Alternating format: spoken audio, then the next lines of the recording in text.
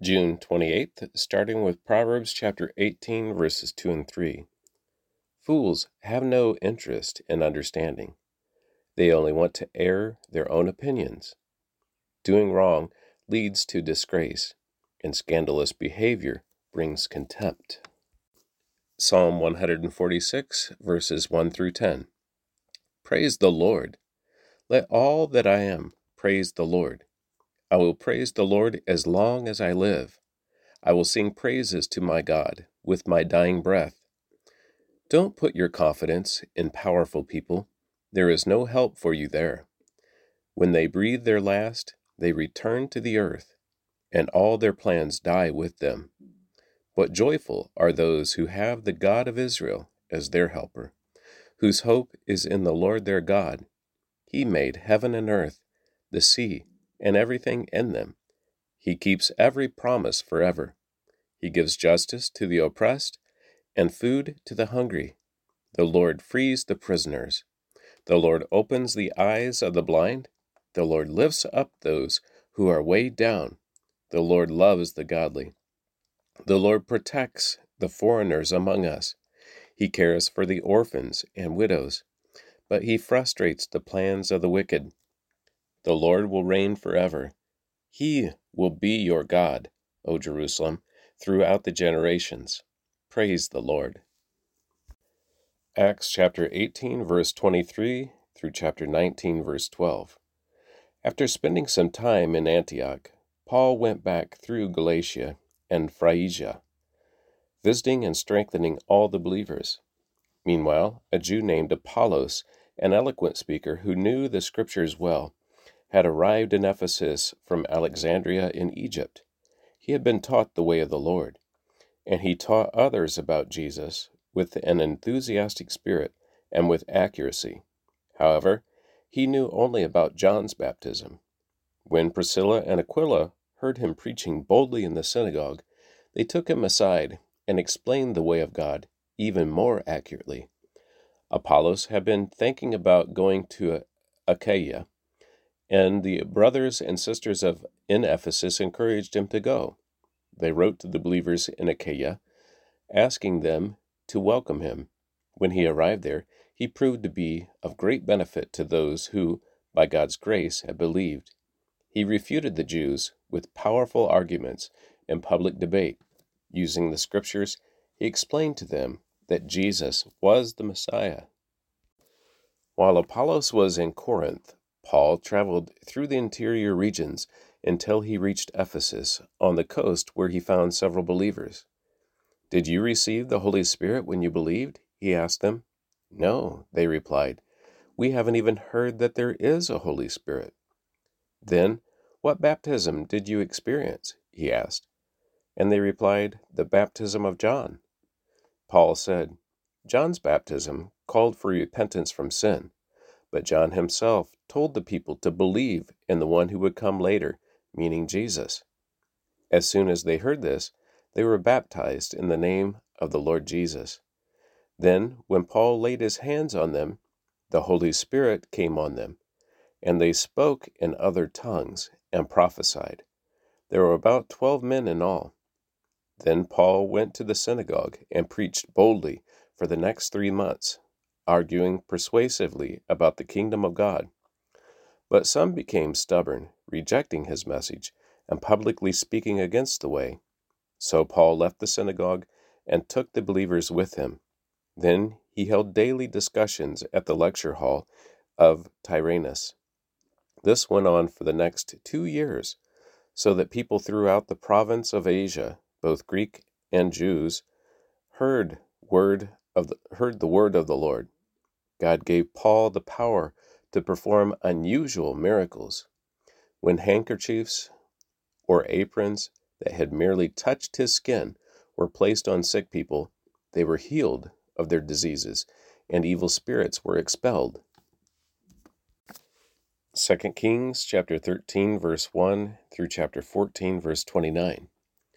Jehoahaz, son of Jehu, began to rule over Israel in the 23rd year of King Joash's reign in Judah. He reigned in Samaria 17 years, but he did what was evil in the Lord's sight. He followed the example of Jeroboam, son of Nebat, continuing the sins that Jeroboam had led Israel to commit. So the Lord was very angry with Israel, and he allowed King Hazael of Aram and his son Ben-Hadad to defeat them repeatedly. Then Jehoahaz prayed for the Lord's help, and the Lord heard his prayer, for he could see how severely the king of Aram was oppressing Israel. So the Lord provided someone to rescue the Israelites from the tyranny of the Arameans. Then Israel lived in safety again, as they had in former days. But they continued to sin, following the evil example of Jeroboam. They also followed the Asherah pole in Samaria to remain standing. Finally, Jehoahaz's army was reduced to 50 charioteers, 10 chariots, and 10,000 foot soldiers. The king of Aram had killed the others, trampling them like dust under his feet. The rest of the events in Jehoahaz's reign, everything he did, and the extent of his power, are recorded in the book of the history of the kings of Israel. Then Jehoahaz died. He was buried in Samaria. Then his son Jehoash became the next king. Jehoash, son of Jehoahaz, began to rule over Israel in the 37th year of King Joash's reign in Judah. He reigned in Samaria 16 years, but he did what was evil in the Lord's sight. He refused to turn from the sins that Jeroboam, son of Nebat, had led Israel to commit. The rest of the events of Jehoash's reign and everything he did, including the extent of his power, and his war with King Amaziah of Judah, are recorded in the book of the history of the kings of Israel. When Jehoash died, he was buried in Samaria with the kings of Israel. Then his son Jeroboam II became the next king. When Elisha was in his last illness, King Jehoash of Israel visited him and wept over him. My father, I see the chariots and charioteers of Israel, he cried. Elisha told him, Get a bow and some arrows. And the king did as he was told. Elisha told him, Put your hand on the bow. And Elisha laid his hands on the king's hands. Then he commanded, Open that eastern window. And he opened it. Then he said, Shoot. So he shot an arrow. Elisha proclaimed, This is the Lord's arrow, an arrow of victory over Aram. For you will completely conquer the Arameans at Aphek.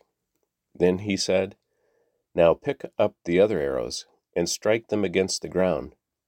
So the king picked them up and struck the ground 3 times. But the man of God was angry with him. You should have struck the ground 5 or 6 times, he exclaimed. Then you would have beaten Aram until it was entirely destroyed. Now you will be victorious only 3 times. Then Elisha died and was buried. Groups of Moabite raiders used to invade the land each spring. Once, when some Israelites were burying a man, they spied a band of these raiders. So they hastily threw the corpse into a tomb of Elisha and fled. But as soon as the body touched Elisha's bones, the dead man revived and jumped to his feet. King Hazael of Aram had oppressed Israel during the entire reign of King Jehoahaz. But the Lord was gracious and merciful to the people of Israel, and they were not totally destroyed. He pitied them because of his covenant with Abraham, Isaac, and Jacob, and to this day he still has not completely destroyed them or banished them from his presence. King Hazael of Aram died, and his son Ben-Hadad became the next king. Then Joash, son of Jehoahaz, recaptured from Ben-Hadad, son of Hazael, the towns that had been taken from Jehoash's father, Jehoahaz. Jehoash defeated Ben-Hadad on 3 occasions, and he recovered the Israelite towns. Amaziah, son of Joash, began to rule over Judah in the 2nd year of the reign of King Jehoash of Israel. Amaziah was 25 years old when he became king, and he reigned in Jerusalem 29 years. His mother was Jehoadin from Jerusalem. Amaziah did what was pleasing in the Lord's sight, but not like his ancestor David. Instead, he followed the example of his father Joash. Amaziah did not destroy the pagan shrines, and the people still offered sacrifices and burned incense there. When Amaziah was well established as king, he executed the officials who had assassinated his father. However, he did not kill the children of the assassins, for he obeyed the command of the Lord as written by Moses in the book of the law. Parents must not be put to death for the sins of their children, nor children for the sins of their parents. Those deserving to die must be put to death for their own crimes. Amaziah also killed 10,000 Edomites in the Valley of Salt. He also conquered Selah and changed its names to Joktheel, as it is called to this day. One day Amaziah sent messengers with this challenge to Israel's king Jehoash, the son of Jehoahaz and grandson of Jehu. Come and meet me in battle. But King Jehoash of Israel replied to King Amaziah of Judah with this story. Out in the Lebanon mountains, a thistle sent a messenger to a mighty cedar tree. Give your daughter in marriage to my son. But just then a wild animal of Lebanon came by and stepped on the thistle, crushing it. You have indeed defeated Edom, and you are proud of it, but be content with your victory and stay at home. Why stir up trouble that will only bring disaster on you and the people of Judah? But Amaziah refused to listen, so King Jehoash of Israel mobilized his army against King Amaziah of Judah. The two armies drew up their battle lines at Beth Shemesh in Judah. Judah was routed by the army of Israel, and its army scattered and fled for home.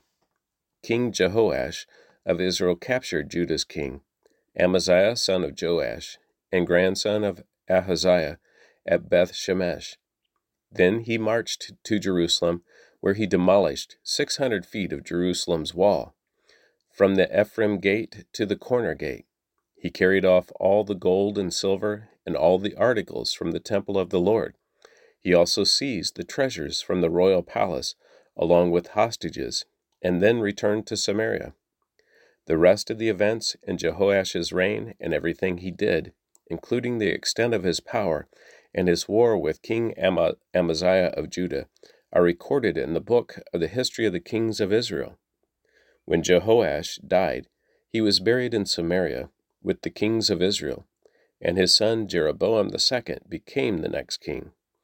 King Amaziah of Judah lived for 15 years after the death of King Jehoash of Israel. The rest of the events in Amaziah's reign are recorded in the book of the history of the kings of Judah. There was a conspiracy against Amaziah's life in Jerusalem, and he fled to Lachish.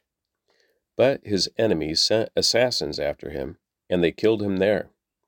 They brought his body back to Jerusalem on a horse, and he was buried with his ancestors in the city of David. All the people of Judah had crowned Amaziah's 16-year-old son, Uzziah, as king in place of his father, Amaziah. After his father's death, Uzziah rebuilt the town of Elath and restored it to Judah. Jeroboam II, the son of Jehoash, began to rule over Israel in the 15th year of King Amaziah's reign in Judah. He reigned in Samaria 41 years. He did what was evil in the Lord's sight.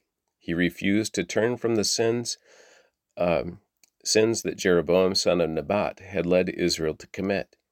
Jeroboam II recovered the territories of Israel between Leb-Hamath and the Dead Sea, just as the Lord, the God of Israel, had promised through Jonah, son of Amittai, the prophet from Gath-Hepher. For the Lord saw the bitter suffering of everyone in Israel, and that there was no one in Israel, slave or free, to help them. And because the Lord had not said he would blot out the name of Israel completely, He used Jeroboam II, the son of Jehoash, to save them.